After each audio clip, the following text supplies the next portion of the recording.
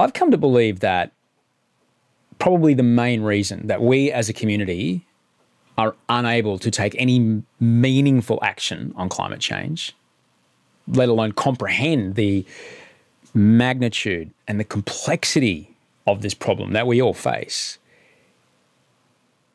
is probably like the main reason that nothing can really get done about it. Some stuff, but not enough. It's so overwhelming. How can you even thinking about doing something meaningful? But what if I told you that there's some very clever people all around the world who are figuring out ways to put meaningful, achievable change into the language and business plans that our brains, which are wired for short-term decision-making, can actually comprehend and go, whoa, that's a good idea. One of those people is Dan Adams. He's the co-founder of Amber Energy, which is a small independent Australian energy retailer that have a simple yet elegant business model which uses market pressure, which is a language that investment capital understands, to force the larger energy providers into shifting their generation from fossil fuels towards renewable energy and storage. Dan is my guest on the podcast this week. And if you've not thought about your energy bill as a way to engage in meaningful climate action every day, it's a conversation you might be interested in. Before we get to that, we do need to pay some ads. We actually, pun intended, have to keep the lights on here at Better Than Yesterday. There is an ad-free version of this show, which you can get at patreon.com, but I'll tell you more about that later on. Until then, here's some ads, and then we'll be right back with Dan. Ever catch yourself eating the same flavorless dinner 3 days in a row? Dreaming of something better? Well, HelloFresh is your guilt-free dream come true, baby. It's me, Keke Palmer. Let's wake up those taste buds with hot, juicy pecan-crusted chicken or garlic butter shrimp scampi. Hello Fresh. Stop dreaming of all the delicious possibilities and dig in at HelloFresh.com. Let's get this dinner party started. Hey, I'm Ryan Reynolds. Recently, I asked Mint Mobile's legal team if big wireless companies are allowed to raise prices due to inflation. They said yes. And then when I asked if raising prices technically violates those onerous two-year contracts, they said, what the f*** are you talking about, you insane Hollywood ass f- So to recap, we're cutting the price of Mint Unlimited from $30 a month to just $15 a month. Give it a try at mintmobile.com/switch. $45 up front for 3 months plus taxes and fees. Promo rate for new customers for limited time. Unlimited more than 40 gigabytes per month. Slows full terms at mintmobile.com. Many of us have those stubborn pounds that seem impossible to lose, no matter how good we eat or how hard we work out. My solution is PlushCare. PlushCare is a leading telehealth provider with doctors who are there for you day and night to partner with you in your weight loss journey. They can prescribe FDA-approved weight loss medications like Wegovy and Zepbound for those who qualify. Plus, they accept most insurance plans. To get started, visit plushcare.com/weightloss. That's plushcare.com/weightloss. Hawaii's power comes from imported oil. It's called bunker oil. It's like the most polluting, cheapest dregs of the refining process. And it is incredibly expensive, which is why Hawaii is really a test case for the world. They will be one of the first places to run their entire grid on solar plus wind plus batteries. Probably the next place where it makes sense is in Australia, because we have an incredible solar resource, we have an incredible wind resource, we have an incredible amount of space. There is probably no other country on earth that is better positioned to take advantage of the renewable transition that's going to happen over the next, hopefully over the next 10 years than Australia. And it seems absolutely crazy to me that we're not jumping on that opportunity, because both from an environmental perspective, from a moral perspective, and from an economic perspective, it is an unbelievably big opportunity for us. That is co-founder of Amber Energy, Dan Adams. And I'm Osher Ginsberg. Welcome to Better Than Yesterday. Better than yesterday. Better than yesterday. Osher Ginsberg. Better than yesterday. Better than yesterday. Osher G'day, welcome. I'm Osher Ginsberg, and this is Better Than Yesterday. Thank you so much for being a part of the show. This is a podcast that is here to make your day today better than yesterday. In my opinion, this podcast has the kind of conversations that might be missing from your newsfeed. You know, the nuance that might be missing from your newsfeed. You might see a headline and a paragraph or two, but if you've got the time, trying to understand a concept, you actually need to have a chat, listen to tone of voice, hear back and forth for your brain to kind of get wrapped around it. And that's what the show's here to do. And each one of these episodes is going to make your day better. That's what we've been doing since 2013. We're here Mondays, Wednesdays, and Fridays. Mondays and Wednesdays with a guest, Fridays with you. And we are going on the road. Oh, hang on. I've got to tell you who I am. I'm Osher Ginsberg. I'm a dad. I'm a stepdad, a current mustache wearer. I haven't shaved it's the off season. I've got a silly mullet, which is fantastic actually. Matches my toddler's mullet because Audrey gave him a mullet. Then she cut my hair into a mullet. And look, I just kept it and it's fun. And I haven't shaved in a month and a bit or whatever. And last night I thought, oh my, this will be funny. And it was late, it was like 11 o'clock when I got out of the shower. And Audrey was there, and I shaved myself a mustache. I haven't worn a mustache in front of her for ever, I think. And the double take was priceless, absolutely priceless. She still hasn't kissed me. It's nearly 24 hours later. But we'll see what happens. See who's going to win this one. Probably her. My argument is that it feels the same as the beard did, and you kissed me with the beard. So, yeah. We are going on the road. We're going to do some live shows. April the 3rd, we're in Melbourne. April 22nd, we're in Brisbane. And for the live shows, I've kind of been, tossing up the format of the show. And here's what I want to do. Because, look, I love a Friday show with you. I love being able to talk to you about my week. I like being able to check in with you, and I like to be open and honest about it, right? I think that's very important. That, however, is for me, it's a little difficult to do in front of, 200 people. I'm worried that, there'll be people who have never listened to the show, because there'll be guests of those who do. And it's a bit close to the wind to talk about the things I talk about on a Friday in front of 200 people unbidded. You know what I mean? So I had to think about that. And just for now, I don't think I'll do that. Don't worry, I'll still be honest and shit on Fridays, but maybe not in the live show. In the Q&A I will be afterwards. But I'm going to tell stories. Not made up ones, real ones, true ones. Because if you read my book was, 22 stories that we put together and fleshed out. Because the book came out of a storytelling show, right? Zoe Norton-Lodge, who's my collaborator on a lot of this kind of stuff, was brilliant and invited me along to her long-running night story club years ago. And the book came out of a story that I told, I think, on my 3rd visit to Story Club. Now, I studied story writing and I studied storytelling. It's a form of performance that I absolutely adore. I studied it when I was living in America with some extraordinary teachers. I love to do it. I love to tell a story on stage. It's a true story, don't worry. They're true stories. They're all true stories.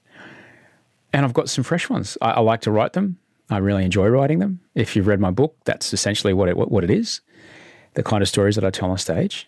And I've got a bunch of fresh ones that I haven't told yet in public, and I'm really excited about it. So when you come to the show, I'll come out, say hi, and I'll tell you a bit of a story, and then I'll talk about who my guest is. I'll bring my guest out. I'll chat to the guest. We'll have some Q&A, and then we'll fuck off home because all the shows end early because babysitters are expensive. Tickets at osherginsberg.com, and I can't wait for you to be there. It's going to be great.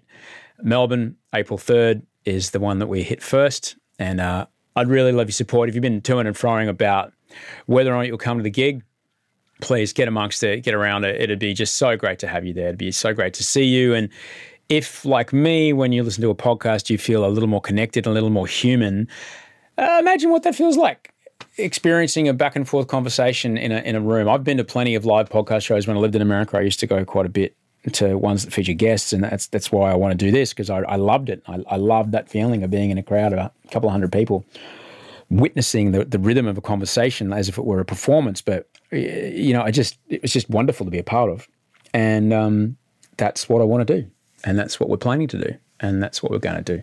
So, April 3rd in Melbourne, 2 shows, and each show, different story, different guest. April 22nd, Melbourne. Each show, different story, different guest. OsherGinsberg.com for all the details. Get around it. So let me tell you about my guest today. Dan Adams is the co-founder of Amber Energy. They're an Australian independent energy retailer with the simple mission to get Australia to 100% renewable energy as quickly as possible. However, in the absence of meaningful government policy, and look, I have my theories as to why decades of consecutive governments of all shapes and sizes and flavours and sides of the aisle have done fuck all about something that is so obvious to even primary school children. We'll get into that later. Dan and his business partner, Chris Thompson, they pretty much decided that in the absence of policy, in order to try to help the big incumbent coal-burning power companies to shift towards renewable energy, those companies need to be spoken to in a language that they understand. Investment capital, which is, I guess, the money that is put into massive infrastructure projects and will hopefully give a return for 10, 20, 40 years, things like, super funds, managed funds, funds run by bank, private funds, big stuff like that. Places looking for a sturdy, long-term, predictable return over decades, hoping to put a couple of spare million in and get a couple of spare million out every year. That's not silly money. That's very smart money, and it's well-researched money, and weeks, if not months, goes into where to put that money and invest in the companies that are working that will provide that return over the decades, right? Essentially, it's lots of money looking to make lots more money, all right? And it's very smart money. And it likes to play it safe. So there's one thing that'll make that money vanish from an infrastructure project or a company. Those investors, the funds, will go quick sticks. If that company that they've invested in has a product that isn't selling very well, or a business model that is unsustainable or really inefficient with high production costs, okay? Those funds love to invest, though, in things that have low production costs, have a hot product that a lot of people are using and more people are using. And in fact, when like one fund gets in on this, the next fund across the street, they go, holy shit, we got to get in on that. And then they want to come in as well. And then someone else wants to come in as well, sending the stock price of that company up and therefore giving that company more capital to then do what they're doing even more. Because everybody wants to ride to the moon, on this rocket of investment gains, right? Simply put, a business with innovative products that are in demand and are cheap to produce, they're the things that investors look for. Now, those are startlingly clear signals that even the most climate-denying politician cannot ask an industry to ignore. They'd really fucking try. But our current Conservative government is so hardline on their belief that the market will decide that, look, they did not act when they were warned that Australia would need just squillions of rat tests come summertime, okay, last year. And instead of acting, they insisted that the private market would take care of it, and the market demand would decide when these things would come into the country. Anyway, you and I both lived through summer. You and I both had a summer holiday or not. We all have a story to tell about what happened there. To just say they dropped the ball is to, but this hard line, like, no.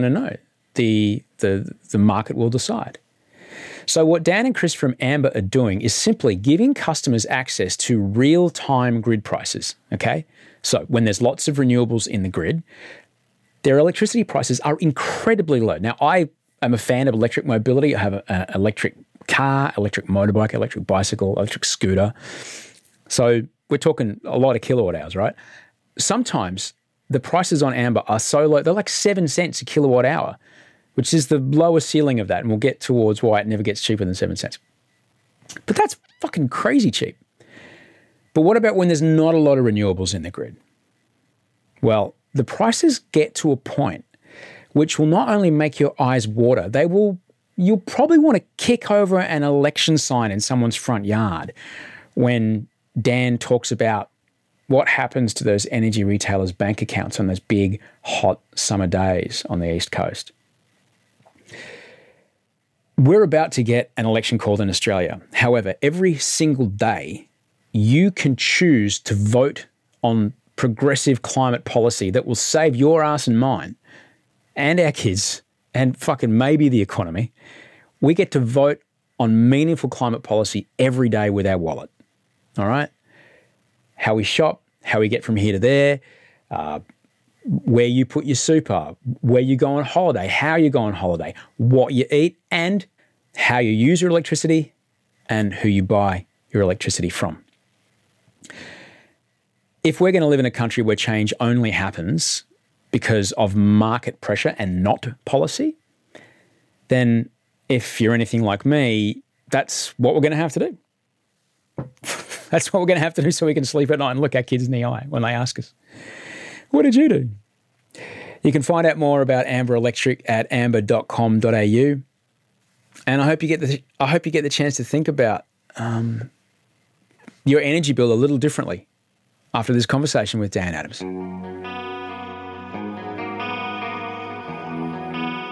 How you going? Good, man. That's good. How are you? Very well, thank you. It's a good setup you've got there. I've got my dinky headphones and you've got the full... Well, look, one of us runs an energy company. The other one is trying to run a podcast company. So, you know, it must be so weird to be in those massive, massive companies that at the same time are charging like a fucking bullet train, yet because they cannot turn, they cannot pivot. So it must be wild to be in those companies and be smart enough to be hired by them, to see projections, to see 1 year, 5 years, 10 years, 50-year projections ahead of you and go, this is where we have to go. There's no way to make money and not go that way and yet balance what the incumbent leadership, shareholders, super funds, whatever, are expecting of you. I don't know how people get out of bed and go to work at a place like that. I certainly wouldn't want to do it. Yeah, it's the kind of classic incumbent's dilemma. Like I'm sure everybody there can see the writing on the wall. Everybody there can see the world is going to 100% renewables. The world is going to electric vehicles. This is the future, and that is the future. Both like there's a moral imperative that's the future, but also like economically, that's where all the opportunities are. But if all of your assets are tied up in the old world, it's just very hard to make that transition at the speed that we need to be making that transition. And you just have these sort of misaligned incentives to what is in your short-term interest is fundamentally not in your long-term interest or the interest of the world. I love the way you think about things, Dad, and you know, I'm so grateful I could talk to you, but researching this conversation, I realized that I knew of your work well before Amber Electric, well before. I'd love to know, what were you doing right before you went, you know what? Make poverty history. That's a fucking great idea. I'm going to make this enormous festival. Let's go. Like, what was happening in your life right before that? Well, I was very young. I was 19 when that concert happened. And there was a moment just before that was quite a confronting experience for me that was really transformed everything I've done in my life since then. So I just finished high school.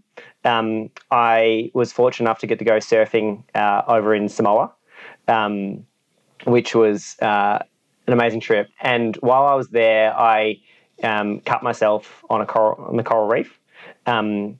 And I went and lay down in this little sort of farley that I was staying at. And 24 hours later, I was still lying there, shaking deliriously with sweat dripping down my face.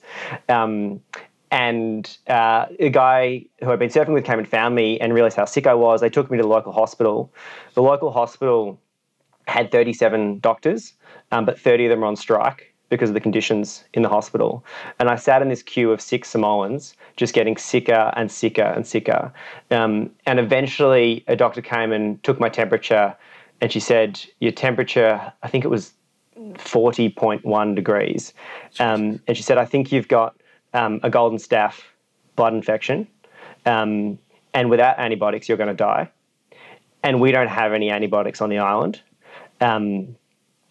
and basically we can't help you. And it was for a young person who had grown up in Melbourne. I had a very privileged upbringing in Melbourne to be confronted with that reality of the inequality that exists in our world, that I could buy those drugs for $10 at the local chemist, and yet I was told I was going to die for want of drugs that we could get so easily. Fortunately, my family rallied around. I had travel insurance. They organised a plane to fly me off the island to a First World hospital. I spent 2 weeks on an antibiotic drip. I lost a lot of weight, but eventually I recovered. And I lay in that hospital bed thinking, why the hell do I have the right to drugs and to a plane to fly me off the island when the local people don't have the right to drugs that cost just a few dollars? And realising that I wouldn't be alive had I been a local Samoan was a really confronting experience for me. And so I lay in that hospital bed and I started, thinking about this inequality that exists in our world, trying to learn about it, trying to understand why does this still exist, realising that the world had, the financial resources to end this inequality. We just needed the collective will to make that happen. And I started learning about the Millennium Development Goals, the Make Poverty History campaign that had been running in Europe at the time. Bob Geldof had organised the Make Poverty History concert, or the Live 8 concerts in the UK in 2005. So this is January 2005. And I thought, wouldn't it be amazing if we could do something like that in Australia? Run a concert in Australia, build awareness around this inequality that exists in our world, and encourage our government to play a more effective role in addressing inequality in our region. And so I thought, I probably shouldn't be alive. So if I have to work pretty hard for the next 12 months, that's no big deal. And so I came back and I had no experience in the music industry, literally no idea what I was doing. But just this idea that, and at that point, the idea was to have it at Federation Square, to have sort of one high profile band and send a message to our government. And I spent 6 months calling every band, every media partner, every sponsor I could think of in the country. Had a sort of team of volunteers from the Oak Tree Foundation, and we got absolutely nowhere. Everyone was sort of losing faith that this pipe dream could actually happen. And then we managed to get one big Australian band on board. It was Evermore at the time. And then suddenly this thing just started snowballing, and all these bands that I've been calling started calling me back saying, we hear this thing is happening. We want to be a part of it. I wasn't very cool, so I had to get my friends' advice about which bands to get on board. And then one day I was lying in bed at sort of 2 a.m, and I thought, if I could have any band in the world at this event, who would it be? And I decided it'd be Pearl Jam or U2. So I got up, found their management contact details online, called them up, sent them off an email. They said, righto, mate, send us a proposal. I thought nothing more of it. And then about a month before the concert, I got this call from Pearl Jam's manager, and she said, Bono and Eddie Vedder have been talking about your concert, and they'd love to come and perform. Have you still got a spot in the bill? Oh, fuck. Hang on, let me just check. Oh, guys. Yeah, and so wow. It just took this thing to a whole new level. And so I was 19 at this point, suddenly trying to negotiate media rights with Channel 10 and Nova and the Herald Sun, and it was really quite an experience. And we ended up having 100,000 people apply for 15,000 tickets. We had to have an overflow site with another 10,000 people down at the Docklands, and had live sites around the country, broadcast nationally on TV and radio, and made the front page of the paper. And we had 50,000 young people sign up to be part of the campaign to end extreme poverty, and to ask our government to play a more effective role by increasing our aid budget. And Kevin Rudd was actually at the concert. And the next year, when he got into power, Kevin 07, pledged to increase our aid budget to 0.5% of gross national income, which represented a few $1 billion of additional funds for developing countries in our region, and cited the campaign as one of the reasons for that decision. Now, whether or not it was, I'll never know. But if we contributed even in a really small way, it was a pretty remarkable year. So when after the end of that concert, clearly you are like this is more than healthcare. It's bigger than medicine. It's bigger than, like, inequality. Where are the root cause? I mean, we could talk about how the fossil fuel industry is essentially still colonial exploitation 400 years after we said that's not a good thing to do anymore. We're still fucking exploiting in a colonial way. It just looks like corporations doing it. It's colonialism. It just is. It's colonialism. It's white people extracting resources from poorer countries. It's what it is. When did you start to go, energy might have a play here, and energy independence and renewable energy and free access to energy as far as a way of economic development might be the connection? Where did that happen for you? Yeah, so I think I'd always been sort of passionate about climate and sustainability for a long time. I'm a surfer. I love the outdoors. I love mountains and nature, and I've always really appreciated that. Spent a lot of time sort of diving in the Great Barrier Reef, and so I was always concerned from that perspective. And then that experience in with the Make Progress History campaign really made me see the other side of this, the human side of climate change and the inequality that already exists in our world, but that is going to be exacerbated dramatically by climate change. And it is the world's most vulnerable people that are living on less than $2 a day that are going to be most affected by the massive climate shocks that are going to happen. No matter how fast we decarbonise, some of this is already going to happen. And the injustice of that the people that have contributed most to this problem are the ones that are going to be affected least, and these people that have contributed the least are going to be, if you're living at the margins of survival and then all your crops fail because of a heat wave or because of a flood, the impact on them is huge. And so I just realised that we can't solve any of these important social issues unless we solve climate change. Like, we need a sustainable planet in order to have a prospering society and an equal society. Climate change will exacerbate international inequality between countries. It'll exacerbate inequality within a country. And it'll exacerbate hugely intergenerational inequality between generations. And so I think both from the sort of environmental perspective of, I love this beautiful planet that we live on, and then also from this human perspective of this inequality that exists already in our world, and that is going to be accelerated by this. It just made me really passionate and was like, this is what I want to spend my life solving. I was born at this sort of moment in time. Like, the next 10 years are going to be really critical for humanity in terms of if we can actually respond to climate change at the rate we need to. Like, the transition is happening, but will it happen fast enough? The next 10 years are going to determine that, and that is going to be probably, one of humanity's greatest tests.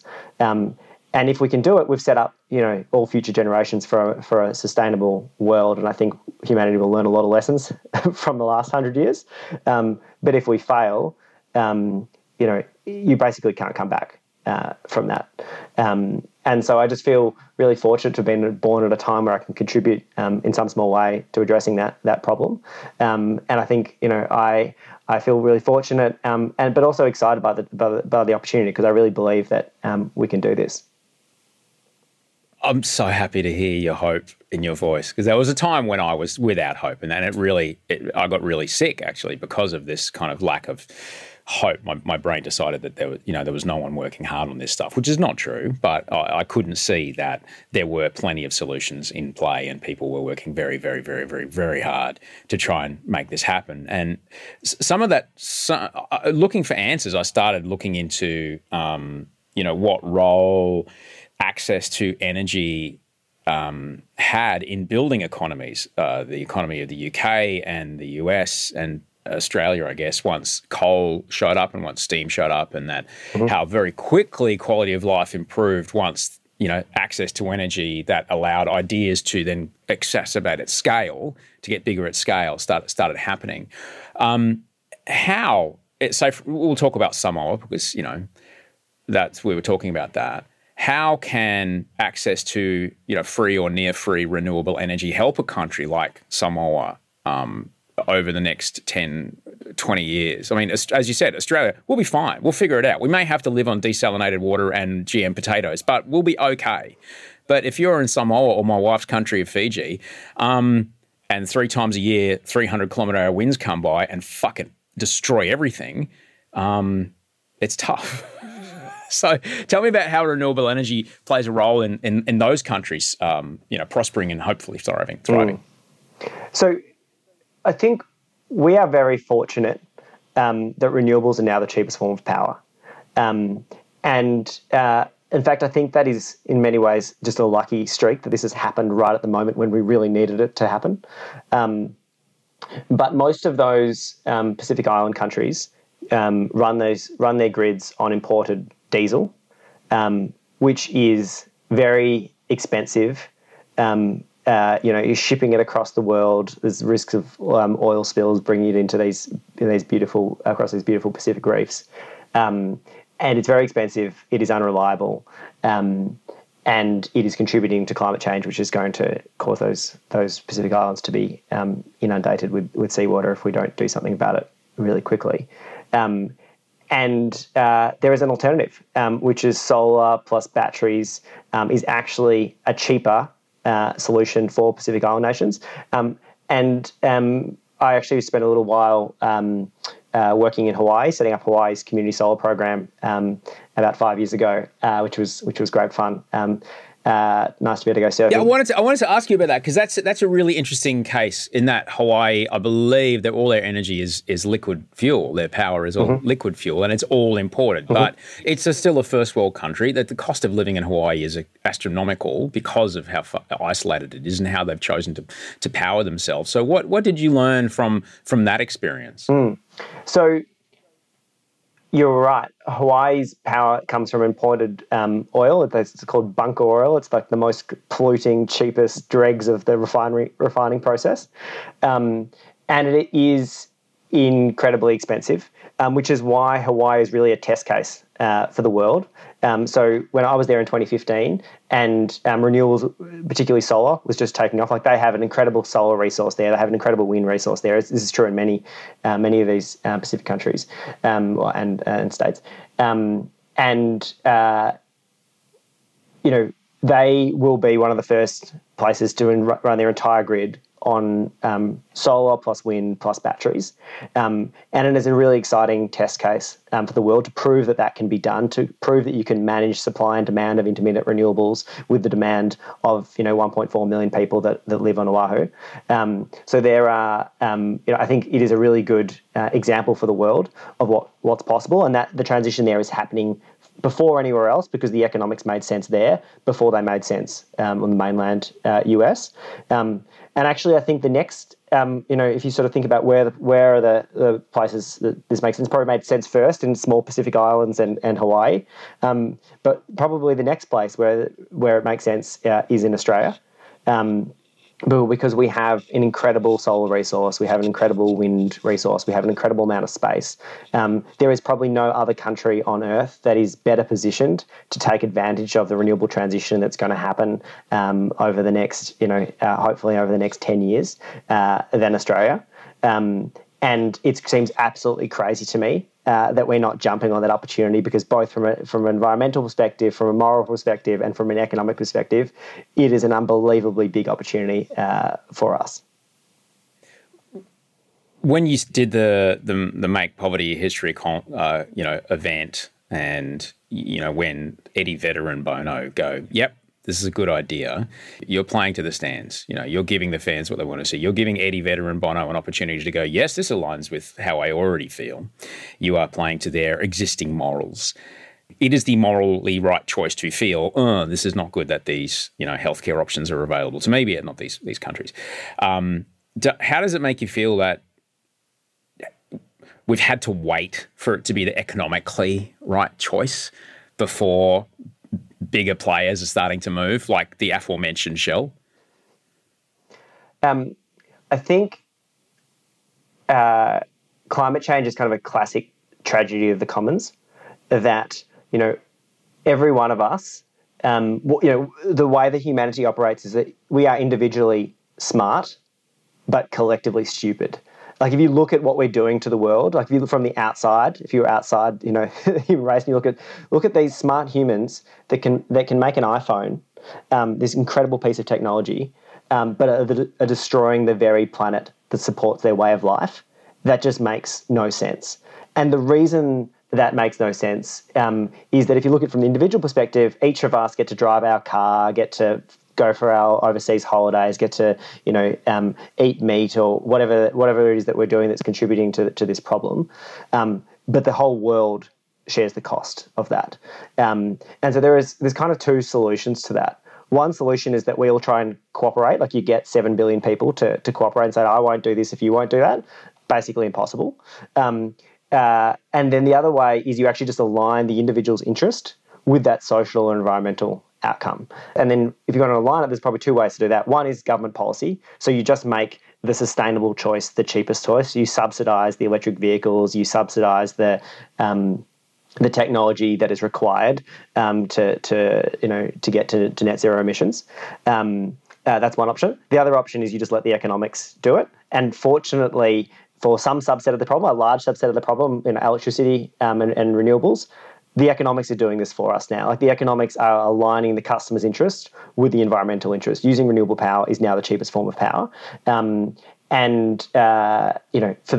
what's left, where the sustainable option isn't the cheapest option, I think we do need government policy to align those interests, because just relying on sort of goodwill and altruism, I think won't get us there. Even though people are, I think, people are genuinely good, you've just got this sort of misalignment of incentives problem and this tragedy of the commons that is very hard to solve without policy or economics in your favour. It is a tragedy. I've as I mentioned, I spent a fair bit of time in the Netherlands. I was there for, I guess, about a year and a half all up, on and off, for about 6 weeks at a time. I was studying over there and seeing, they've got skin in the game. They're, at the very least, I think they can handle a 2 metre sea level rise. Like the whole country's below sea level. Like you can't quite comprehend the daily, like walking through Hammerstraat in Amsterdam, understanding that I am like 4 metres under the surface of the ocean. And it's been that way for 400 or 500 years or whenever they built it. You're like, fucking hell, these guys are they're incentivized to get some shit right. They have to, because their entire way of life will absolutely get destroyed. Well, one big storm and they're fucked. And, seeing, as I rode my bicycle around, seeing how many EV charge points would just be popping up over the year and a half that I was there, and understanding the incentives, the government incentives into electric vehicles and into, bicycles and transport infrastructure, and going, well, it's just actually, I get it. The threat is so real for them that they just go, oh, this is the right thing to do. We'll do it. Yeah, here in Australia, we're just so fucking lucky that we're not. We're, sure, half our country burned down 2 years ago, but it was last summer. It's been wet the last 2 summers. Fine, whatever. We're so divorced from what's actually going on. I really hope we don't get to the point where there's no bananas or lettuce on the shelves before people go, oh, But unfortunately, we kind of have to, I say it all the time, I hope we don't have to wait for the heart attack before we change our diet, basically. Yeah, I think humans really struggle with long-term, intangible, uncertain problems. Like we were evolved to, fight the lion that jumps out at us or fight the person that attacks us in that moment, that immediate threat. And these sorts of threats that are, 10, 20 years in the future, there's uncertain, complex science that are driving it. You don't know exactly, it's going to be bad, but you don't know exactly how bad. It's kind of hard to imagine a world with, 2 degrees or 3 degrees of warming.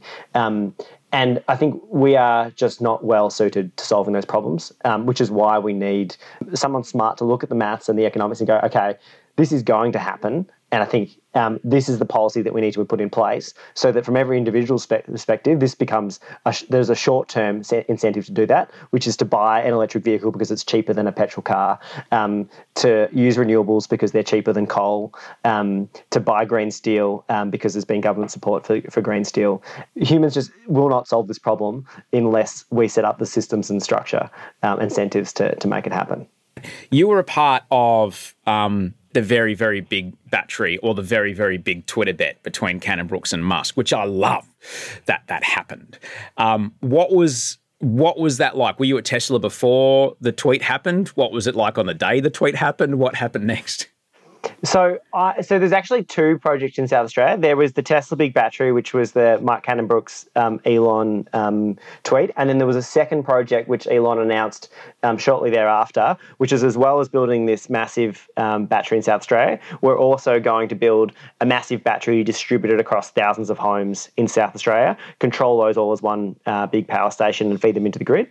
And so I was hired to develop that second project. So there's distributed batteries across thousands of homes in SA. So I wasn't there exactly at the moment that those tweets were flying around, but I've heard some pretty good stories about it. It was a pretty wild few days there at Tesla. We were actually doing that on social housing in South Australia, so installing solar panels and batteries across thousands of social housing in SA, and then giving the residents of those homes cheaper electricity than they were currently buying. So they were getting a discount on their electricity bill, and their power was coming from solar panels on the roof and batteries in the garage. So it was pretty cool to see what was possible there. And I think they're the sort of models that we need to really get this to scale, so that we can take this to the mainstream, not just to the wealthy few who can afford it right now.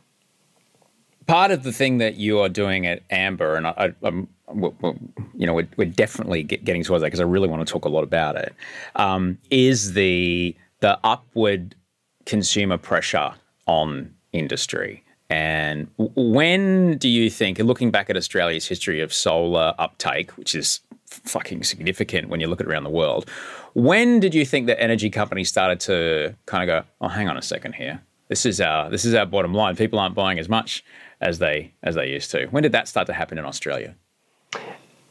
It's been happening for quite a while. So I was at the Boston Consulting Group for a while, advising electricity retailers and networks back in sort of 2013. And back then I did a piece of work for one of the big players looking at the forecast uptake of solar and batteries.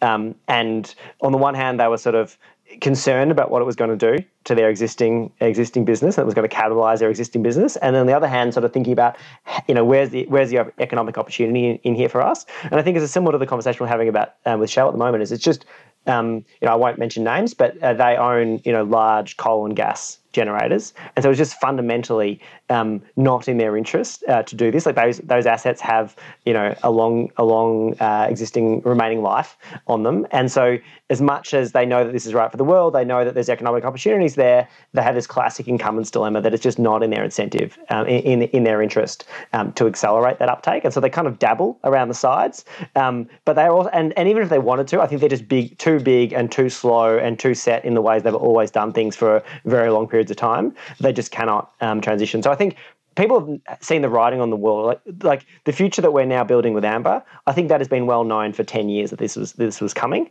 But the big players didn't want to accelerate it, and the small players, didn't have the capital to make it happen.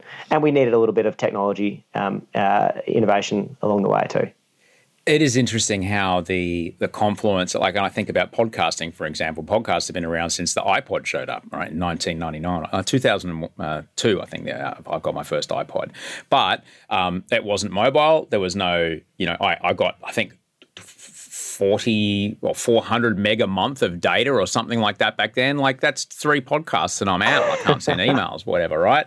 So you kind of had to wait for the handsets to accelerate to a point where they could handle processing, multitasking. You had to wait for the mobile data caps to go through the roof and, headphone technology to explode, and then bang, podcasts. Suddenly everyone's, you have to wait for these things to all kind of happen at the same time. And similarly, Amber couldn't have existed without smartphones and smart meters. Yeah. And now here you are. When you think about what's been driving you and all the work you've been doing, how did that shape the business model that Amber is? Yeah. So I've been passionate for a long time about how do we move the world to 100% renewable energy. And the challenge when I started working in this field, 10 years ago, it used to be that renewable energy was expensive. It's actually, renewables are now the cheapest form of power. That's no longer the problem. The problem now is that it's not always windy, and it's not always sunny. So those cheap renewables aren't always available in the grid. And so one solution to that is large-scale batteries to charge up when there's excess wind and solar and then discharge when people need power. But that is quite an expensive solution. And there's a much cheaper option, which is just to help people use that cheaper renewable power when it's available in the grid. And then there is this really big opportunity to do that now with household batteries, electric vehicle chargers, and other smart devices entering the home that can be automated to automatically use that cheap renewables when they're generating. And the kicker is that because that renewable power is cheaper, that will both save people money and drive the renewable energy transition. And so I think when you find those win-wins that are both good for customers and good for the world, there's something pretty special in there. And so I actually took a year off back in 2017 and wrote 40 different business plans about how to solve this problem. I sat on lots of beaches in Ecuador and Nicaragua and just sat on the beach thinking all day about how do we enable the business model to enable this future, to accelerate this transition, because this future has to happen. If you believe renewables are going to keep getting built, you believe smart devices are going to keep coming into people's homes, you believe that the cost of solar and batteries is going to keep coming down, surely, and you can believe people are going to buy electric vehicles. Surely the future is one where those devices are automated to use that cheaper renewable power. It would be crazy if we didn't do that. And so I would spend this time thinking about what is the business model to enable that future.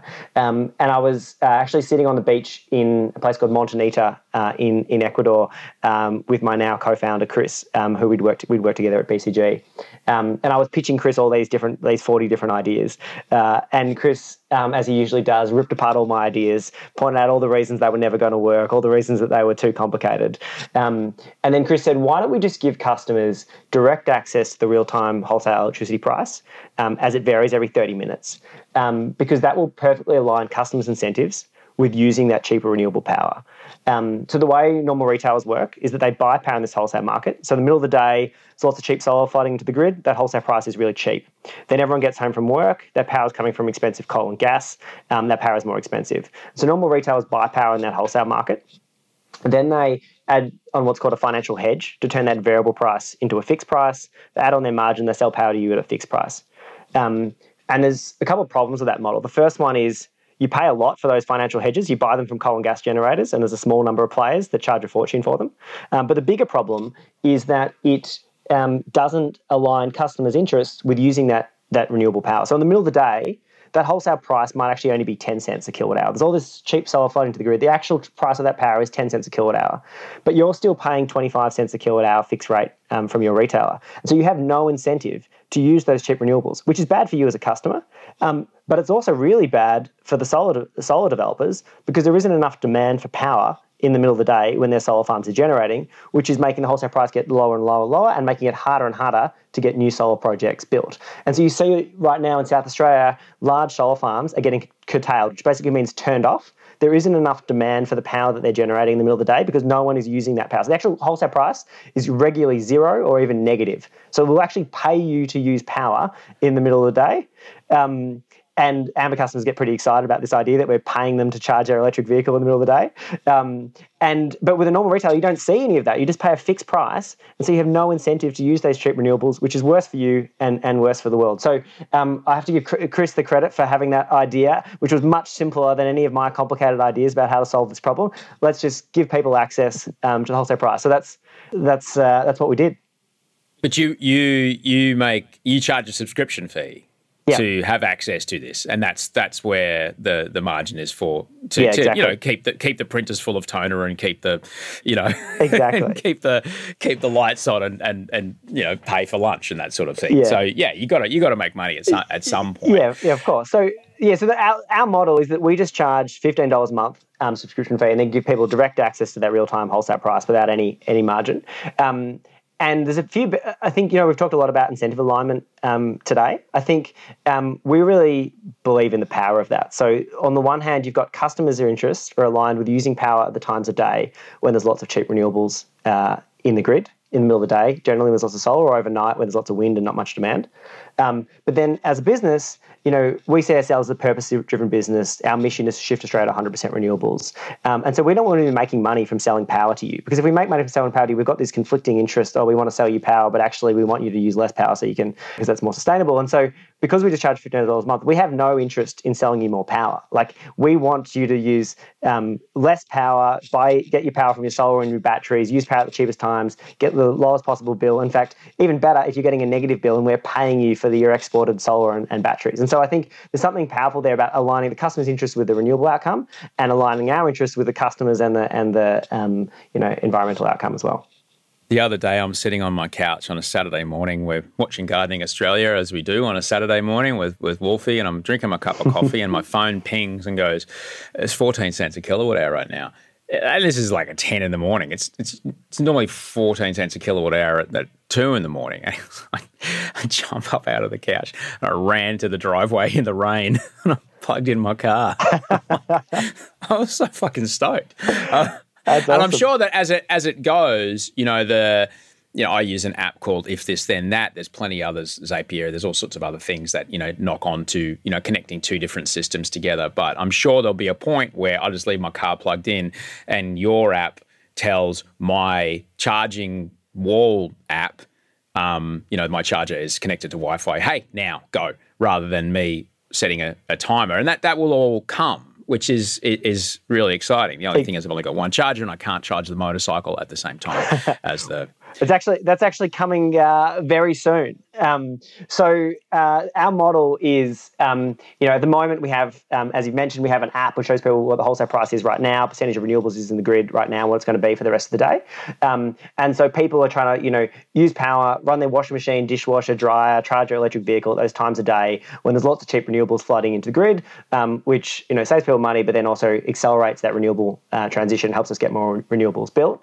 But where we are going is automating all of that. So automating your household battery, your electric vehicle charger, other smart devices in your home, so you don't need to think about it, and we automatically, shift your load to when there's cheaper renewables in the grid. And so, for example, let's take electric vehicle. Where we're going, we're aiming to have this out in Q2 next year, so only a few months away. That you'll plug in your electric vehicle when you get home from work at 8 p.m. You put into the Amber app, I want my car charged by 8 a.m. Tomorrow morning, and it'll automatically charge at 2 a.m. when the wind is blowing and the wholesale price is half the price. And you'll wake up and your car is charged from renewable sources at half the price.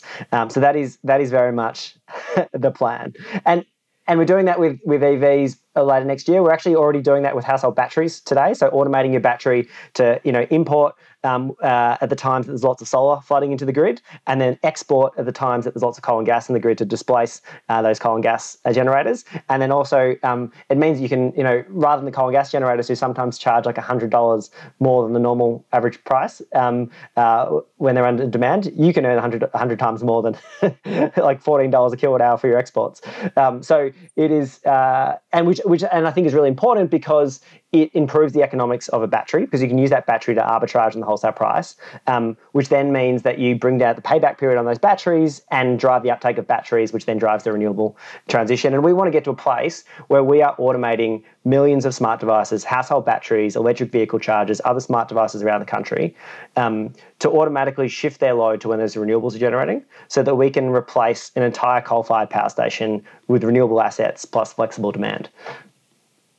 It seems like many things. It seems like it's a no-brainer. I did want to ask one question, because you're more, obviously more aware of all this than the other. Why is there such a discrepancy between how much I pay for, say if I'm not using Amber, Mm-hmm. Why is there such a discrepancy between the electron that comes this way down the wire into my house at, say, you mentioned earlier, 25 cents a kilowatt hour, but when this, exactly the same quality of atomic particle electron goes the other way down the wire, why is that electron worth sweet fuck all? Like, what's the difference between these electrons, Dan? They're the same thing. It's not like mine are special, like theirs come a special, hey, we're from, Big Energy Corp, we're awesome. Yours, shitty little solar, not as quality as ours. Your oven's not going to go well. Like, why? What's the difference? It's just the same thing. Why is there such a discrepancy between the feed-in tariffs and how much you pay for it? There's two differences. The first one, which is that when you buy power from the grid, you pay for the energy cost, and then you pay for the network cost as well. So you pay for the actual energy to the whether it's the renewable farm or the coal and gas generator, and then you pay the network company for the poles and wires to get that power to your house. But when you export the power, you just get the value of the energy back, and that value of the network costs is pretty significant. It's like a third or a half of the cost of the power, depending on the time of day. So that's the first reason. The second reason is the point I was making before: is in the middle of the day, we've now have 3 million homes with solar on their roof. There are large-scale generators being built. Australia is installing renewables 5 times faster than the EU, the US, and China. Like, we are the fastest per capita installer of solar in the world, which is incredible considering we have no government policy. It is still happening because it just makes sense. But the problem is that we've got all these renewables flooding into the grid, and no demand for power at the times that they're generating because no one has an incentive to use power at those times. And so that wholesale price is going down and down and down, and it's heading towards zero in the middle of the day. Like, basically, as I said before, we're turning off solar farms in the middle of the day because there isn't enough demand for that power. So the other issue is the time of day that you're producing that solar. There isn't enough demand, which is the problem we're trying to solve. Get people to use power at those times so we can get more solar on your roof and more big solar farms built as well. It's a very interesting scenario, the transmission thing. It's almost like, food is free. Tomatoes just grow wherever I put the compost soil. Tomatoes show up. Food is free. It's picking it, putting it in a case, putting it in a truck, transporting it to my house, to the refrigerating it, transporting it to the supermarket. Someone packing it out of there, putting it on the thing. Like, that's what costs the money. Is the transmission of this thing to me. That's exactly.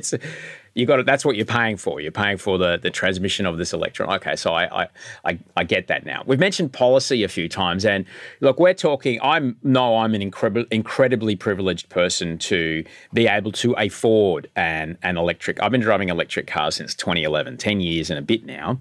Awesome. So I've been able to afford them. But when I bought my first one, it was in California. I was incentivized up the wazoo. The Californian government even put a free level 2 charger in my house. It was worth $2,500 American. And they went, because they have a vested interest in air quality in California. Like, no, less petrol on the road is better air, less health outcomes, less pressure on the health system. Let's go. So I had a tax incentive. It was under Obama, and I got a free charger for it. Yet I can still afford an electric vehicle. I can afford an electric motorbike, and I can afford an electric cargo bike. I know that I am in this elite group of tiny amount of percent of people that can afford these things. Yet you mentioned earlier that, we talk about the Pacific Island nations, the people who need this the most are the people who can access it the least. When you think about, for example, in Western Sydney, or anywhere you've heard of COVID outbreaks in the last 2 years, that's where it needs to happen. How can we help people who are, I guess it's the confluence of your earlier poverty work, how can we help people who are right on the border of, like, people who say they needed $100 to fix something, couldn't find it? How do we help those people access what could possibly be quite an intense upfront cost to get solar panels, batteries, etc.? How can we help those parts of our community? Yeah. So, I mean, there's a couple of parts to this. The first one is we should be subsidising smart EV chargers, subsidising EVs to accelerate their uptake until the point that they are economic. And they will be. Within 2 or 3 years' time, an EV, over the sort of lifetime of EV will be cheaper than a petrol-powered car. And it is happening all over the world. So, the UK, Germany, Israel, India are phasing out all EVs by 2030. Norway is phasing them out by 2025, but probably the last petrol car is going to be sold in Norway next year. Because Wow. why would you buy a petrol car if they're going to be phased out in 4 years' time? No one's going to want to buy it from you. So it is just happening, and so Australia should be doing the same thing. Like, we should be phasing them out. We should be subsidising electric vehicles. We should be subsidising batteries. Probably not solar anymore, because solar is just like wildly economic. Like, putting solar panels on your roof is probably the best economic investment you can possibly make. But subsidising these technologies is still a couple of years away from being really economic to accelerate their uptake. So that's the first thing. And then the second one is, even if it is cheaper over the life of the asset, it might not necessarily, there might still be a large upfront cost that many people can't afford. And so then we need different business models. So, for example, what we were doing with the Tesla virtual power plant is that those people in the social housing weren't paying anything for the solar and battery system upfront. We were installing the solar system, we're installing the battery, we were completely financing it, and then we were just selling them the power. And so they buy the power from they pay a discount on their power bill, regardless of whether the power came from the solar panel on the roof, the battery in the garage, or from the grid. And so I think that there are business models like that that actually make this accessible to anyone. So the first thing is we need to get the economics there. Solar, it's already there. For the other technologies, it's close, and we should subsidise them to make them economic. And then once they're economic, then it's just business model innovation to make it cheaper for people from day one, rather than having them to wait 10 years for a payback, which many people can't afford. The moral argument for climate action is one that is quite divisive sometimes. I understand that, because a lot of people's identities are tied up in how they have felt about this, and changing your mind can be hard. But everyone loves fucking money, and everyone loves to save it, and everyone loves to make it. So as we're moving into this election, economically, what do we stand as a nation? What do we stand as a community to miss out on if the people we're voting for do not have policy around a swift as possible transition to decarbonisation and to renewable investment and subsidies?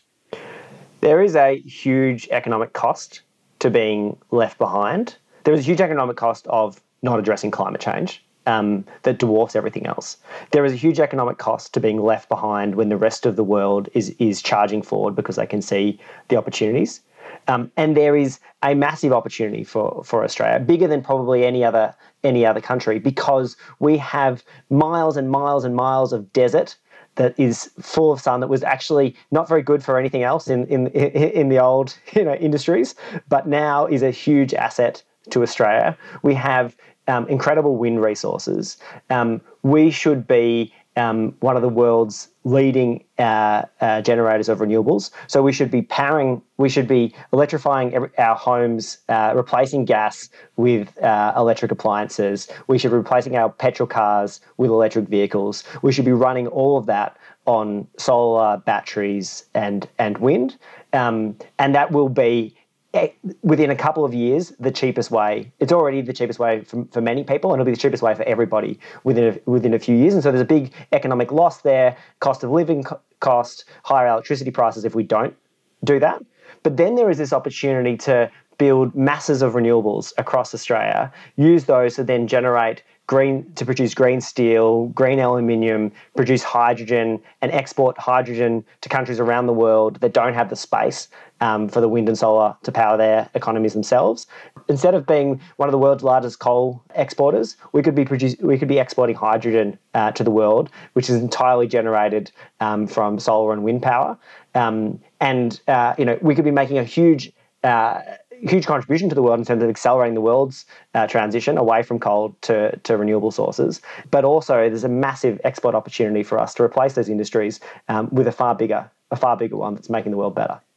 A far bigger one. I think that's the real key there. We're an energy exporter. We've been an energy exporter. We were a sheep exporter and a wool exporter for a long time, and then maybe a grain exporter for a long time, and then we became a coal exporter, and a fucking massive one. So we're exporting energy. We can still export energy, and as you were saying, the market and our ability to export it is bigger than the current energy export market. So if you're a party in power and you claim to be an economic rationalist, why wouldn't you? What's the hold-up? What do you think is standing in the way of these policies being put into effect, Dan? I think what is standing in the way is vested interests that have their short-term economic interests tied up in exporting coal in fossil fuels in general that have too much influence over the government. And it's really sad to see that, because the vast majority of Australians are really concerned about climate change. They want to see faster action on climate change from our country and from around the world, and they can see the opportunities, and that's why they're taking it into their own hands themselves already. Today, 3 million people have already installed solar panels. There's 40,000 people with electric vehicles. There's 100,000 people that have bought batteries. Like, this is happening, and people are taking it into their own hands. The people are driving this transition. The economics is driving this transition. It is unstoppable. And it will happen, and the politics will have to follow sooner rather than later. I wish our politicians could have led, because we could have been ahead of the game already, but they will eventually follow. We will be back with Dan in just a moment. Wanted to remind you about the live shows that we are doing. April 3rd in Melbourne. Look at your calendar. You're free. You're busy. One's an afternoon. One's an early evening. Same in Brisbane, afternoon and early evening. I think a little later though in Brisbane. April 3rd in Melbourne, April 22nd in Brisbane. I'd love to see you. Tickets are only $35. We tried to make them the absolute cheapest we could possibly make them, because we just really want you to come to the show. Come be a part of it. Going to tell some stories. Going to talk to a guest. Going to talk with you. It's going to be a great night. OsherGinsberg.com if you want to get around it. There is an ad-free version of this show if you'd like to support the show in other ways. It really, really helps us if you get onto Patreon. Patreon.com/Osher is where we are. And a really quite reasonable low tier will get you an ad-free version of the show. All right? So get amongst it. Patreon.com/Osher. And a big thanks to those who jumped on this week. It's super, super nice to see that some new people there. We'll be back with Dan Adams in just a shake. Here's some ads. Millions of people have lost weight with personalized plans from Noom. Like Evan, who can't stand salads and still lost 50 pounds. Salads generally for most people are the easy button, right? For me, that wasn't an option. I never really was a salad guy. That's just not who I am. But Noom worked for me. Get your personalized plan today at Noom.com. Real Noom user compensated to provide their story. In 4 weeks, the typical Noom user can expect to lose 1 to 2 pounds per week. Individual results may vary. Ever catch yourself eating the same flavorless dinner 3 days in a row? Dreaming of something better? Well, HelloFresh is your guilt-free dream come true, baby. It's me, Keke Palmer. Let's wake up those taste buds with hot, juicy pecan-crusted chicken or garlic butter shrimp scampi. Hello Fresh.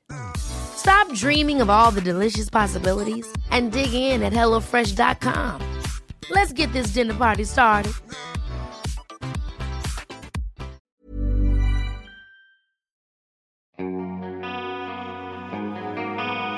Here in Australia, electric vehicle. We have no auto manufacturing here in the country anymore. So it would be nothing at all for us to go, all right, ICE, internal combustion engines, over. We're not going to harm any single person that's making an internal combustion engine in Australia because there aren't any. But we don't. And because of where we are and how we are, we get the cars we are able to buy are the kind of offshoots of either Japan or, kind of any other right-hand drive nation that auto manufacturers are making cars for. We don't get to go, this is designed especially for the Australian market. They're not. We just get, things that are pulled together for the UK and Japan. It's in the States, in Asia, there's that many EVs you can buy, like 50, 100, there's 750 EV startups in China, for goodness sake.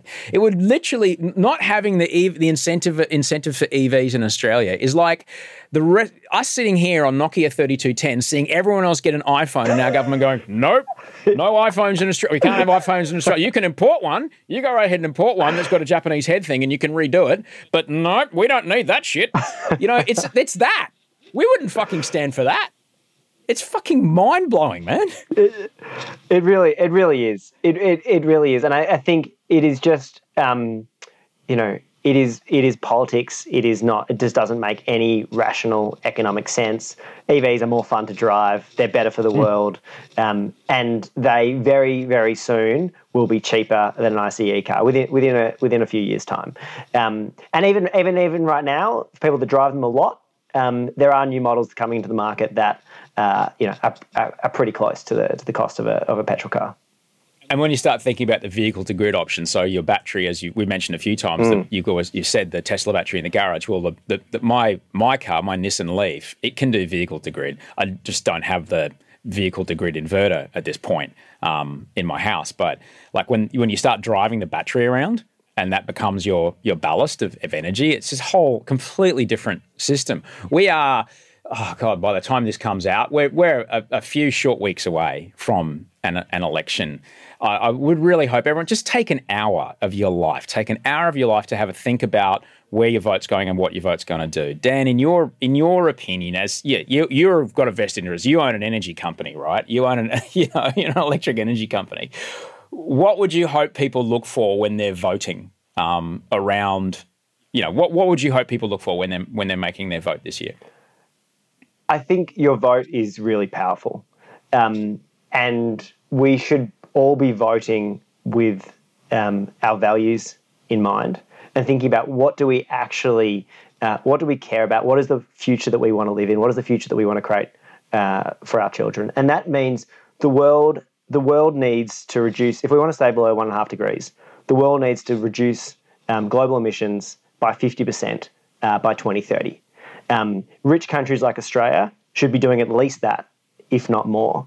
That means that we need to have 100% renewables in the grid by 2030. It means that all new ICE cars should be phased out by 2030. And so we need leaders, whether they're either of the parties or from the independents that are springing up, that are actually advocating for the policies that are backed by science, that make rational economic sense, that are going to create the future that we want. And we need to be voting for those people, not for people that are just voting along party lines who are influenced by large vested interests that want to slow this down. That must be a real challenge as well. When you think about someone who has to vote along a party line, there's an MP I'm bringing to mind. I won't say the person's name, who, I've had conversations with, they are very much into the science and very much into what makes rational economic sense, and yet have voted exactly the same as Barnaby Joyce every time. That must break your heart. I really feel for that person to have that cognitive dissonance when they go to work and hear the bell ring and they go, yay, knowing that it's probably not the right thing to do. It must be so fucking hard to be that person. I kind of get the feeling that this might just be the election of the independent. I get that vibe. I think I might just be hoping. Yeah, I feel the same way, but we'll see what happens. But I think we should be voting for people that represent our interests, not the interests of fossil fuel companies.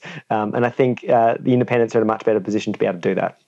Yeah, and it's cynical of me to say this, but if you look at former party staffers who now sit in high company positions in companies that they may have helped out while they were in office, they're voting for their future. You can vote for yours too. Who's going to look after you for the next 20 years? I'm so cynical about this shit. I'm so sorry. But I'm grateful. I'm really grateful that you're doing what you're doing, and I can't wait to see once the automation part comes into play. I'm sure you're testing it already. I can't wait to connect those APIs to my Chargy bits and all this kind of stuff. And I was actually, as you were talking, and I know you've probably already thought about this, but just for everybody in the family, it'd be helpful for us, I guess, in our kitchen, if there was some sort of LED that was connected and it sits on the kitchen wall and it goes green, orange, red, much like the app, so everyone in the house knows, rather than having to pull the app out. You know what I mean? Like a smart device that we stick to the fridge that goes, you're smiling because you've already planned this, haven't you? I love that you're asking that because I've been banging on about this idea of the amber lamp, which is exactly what you've described, like a beautiful lamp that changes colour, tells you it's green when there's lots of renewables in the grid. It's a great time to use power, so you don't have to pull out your app. The Amber team have been laughing at me. And if they listen to this, will laugh because I've been banging on about it for a year. So I'm glad I have another endorser that this is a good idea. Osher? Well, it's also when my in-laws visit. It's when other people come to the house and they want to wait to put the dishwasher on or whatever. I'm like, no, now. Do it now. Put the dishwasher on right now. Exactly. It's 15 cents. Exactly. It's going to be 62 cents after dinner. So do it now. Exactly. And you know your point before you were making about vehicle to grid and the automation side. There is such an enormous opportunity there. So if you think about electric vehicles, an electric vehicle uses as much power as most people's entire home. So it is a huge user of power. If everybody comes home from work and plugs those electric vehicles in, it's 7 or 8 p.m., we will double demand on the electricity grid at those times. And that's usually the times when the sun's going down and we're coming from cars coming from coal and gas. It will break the grid. It will slow the renewable transition. But if we can automate those electric vehicles to either charge at the times that the renewables are generating, so charge in the middle of the day or the middle of the night when there's lots of renewables available and less demand, or even better, use vehicle to grid to actually export the power from your battery in your car to the grid to replace dirty fossil fuels at those peak times. You turn that electric vehicle not only into a better way to get around. You turn it into a huge asset for the grid that can accelerate the renewable transition. So it is really important. Electric vehicles are great and need to be accelerated, but it's actually how you charge them makes a really big difference to that transition. And so for vehicle to grid, for example, just to paint the sort of pipe dream here, the wholesale price of power varies between sort of 10 cents, or actually goes to -$1. So sometimes we'll actually pay. So you were saying 14 cents before. I think right now, I was just looking, it's 10 cents a kilowatt hour right now. There's lots of renewables in the grid, and sometimes it actually goes negative and will actually pay you as power. So it varies from sort of -$1 right up to $14 or even $15 or $16. So exporting your power from your battery at $16 or $15, you could earn $1,000 in a day from exporting power from your battery at those times when typically the coal and gas-fired power stations make, it only happens a few times a year, but they make a very large share of their annual profits by just gouging the market at those times. On a hot day, everyone's using power. There's huge demand on the grid. They charge a fortune for their power. If you can export from your battery right now, you can earn, $100 to $200 a day during those periods. And if you've got an electric vehicle, you could literally earn $1,000 by exporting during those periods. So we're pretty excited. That's a little bit further down the line, but we're really excited about that future. Hang on, so $14 a kilowatt hour terrifies me, I guess, now because I'm exposed to the open market.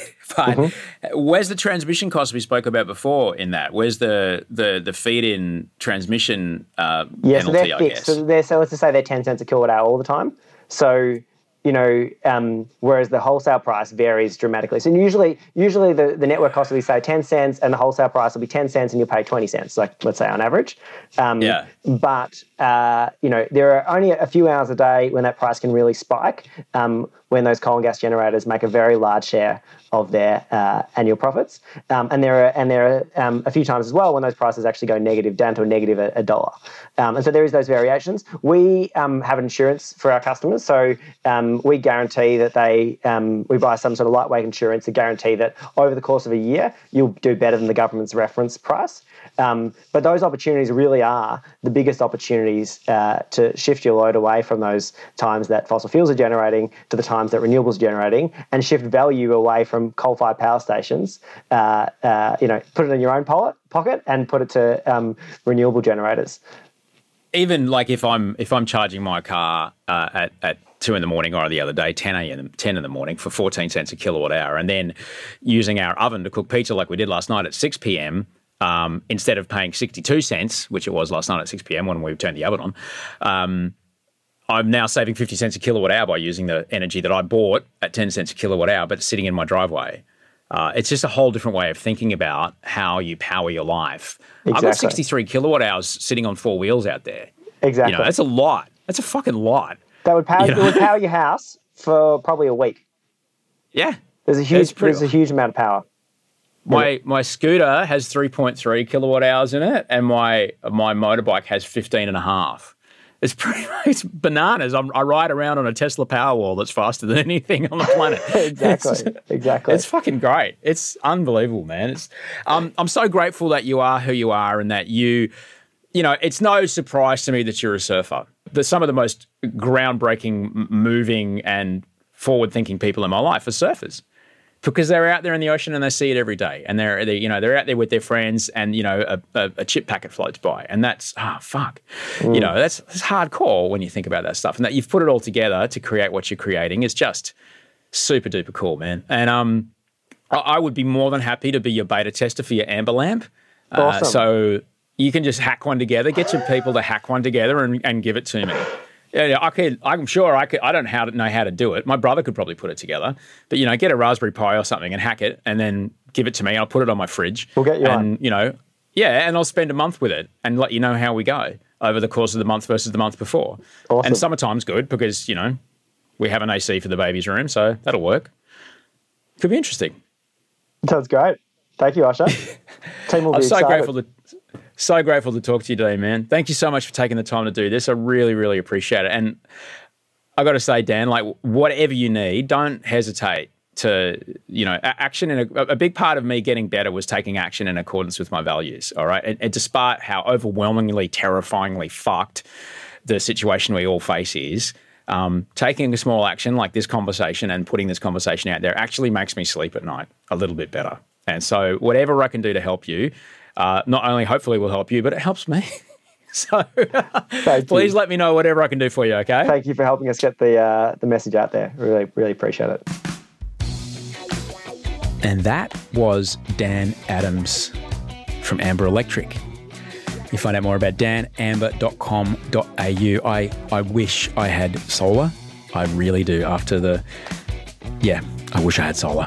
And I wish I had, hopefully we are trying to do a few little bits and pieces to the house. When we do, I'm trying real hard to put some energy storage in, because that would change everything. It'll see what happens first, the vehicle, the home charger, or the energy storage. I don't know what it's going to be, but we'll see. Soon. But I hope it made you think about what your kilowatt hours are doing and where they're going, and particularly in this time when, energy is a big thing, and energy to get your petrol car around. We import fuel from 17 countries, Australia does. One of those countries is Russia. So when you are looking at the gas pump and you're seeing how much money's going in there, there's a part of that is going to Russia. And if what they're doing right now is not something you're into, do you want to be given that money? Do you have a choice as to which country you get your gas from? Probably not. Probably all goes into some big swilly pool that gets refined somewhere and brought here in a tank. So if you've made, ethical choices about where you buy things from or where your super goes, petrol. There may be some other countries in other parts of the world that may have social policies and human rights policies that you may not be cool with. But yeah, dollars, man. Dollars are leaky things. They go everywhere. But they mean a lot, and they're a language that the whole world understands. And I guess that's what we're going to have to use. So, on Wednesday, we're back here with a quick version of the show. It's called Better Make It Quick. It's like a shorter version of one of the previous conversations that Bree, my researcher and production assistant, has put together. And we're going to revisit a fantastic conversation with Todd Sampson. He's a legendary thinker, a very solid operator. I absolutely adore him. And I'll see you back here on Friday as well. I hope you can come to the show, Melbourne. I'll see you. I'll see you Sunday, Melbourne. We're on. Get your tickets. OsherGinsberg.com. Thanks to my audio director Andy Marr. Thanks so much to Bree Steele, Toe Hider on music, and the almighty executive producer of everything. The pod, the live shows, the 12,000 other things that I decide are great ideas and go, hey, can we do this? Rachel Barrett is the reason that anything happens. Thank you, Rachel. I'll see you on Wednesday. Until then, sleep well and dream of beautiful things.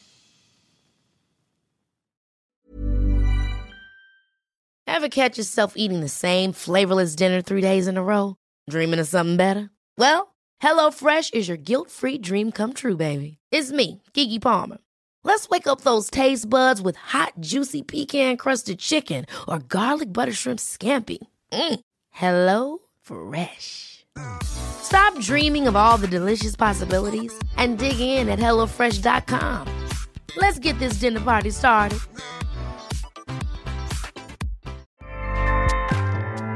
Acast powers the world's best podcasts. Here's a show that we recommend. The Real Housewives is a guilty pleasure for most, but if you're looking to not feel guilty about that pleasure, tune in to Everything Iconic with me, Danny Pellegrino, where I break down all the messy moments and behind-the-scenes antics of Bravo's popular franchise. And on Everything Iconic, I also interview celebrity guests like Kelly Ripa, Keke Palmer, Drew Barrymore, Cameron Diaz, and more about their guilty pleasures, their past work, and so much more. So if you're pop culture obsessed and find yourself watching way too much reality TV like me, tune in to Everything Iconic with Danny Pellegrino, wherever you listen to podcasts. Acast helps creators launch, grow, and monetize their podcasts everywhere. Acast.com.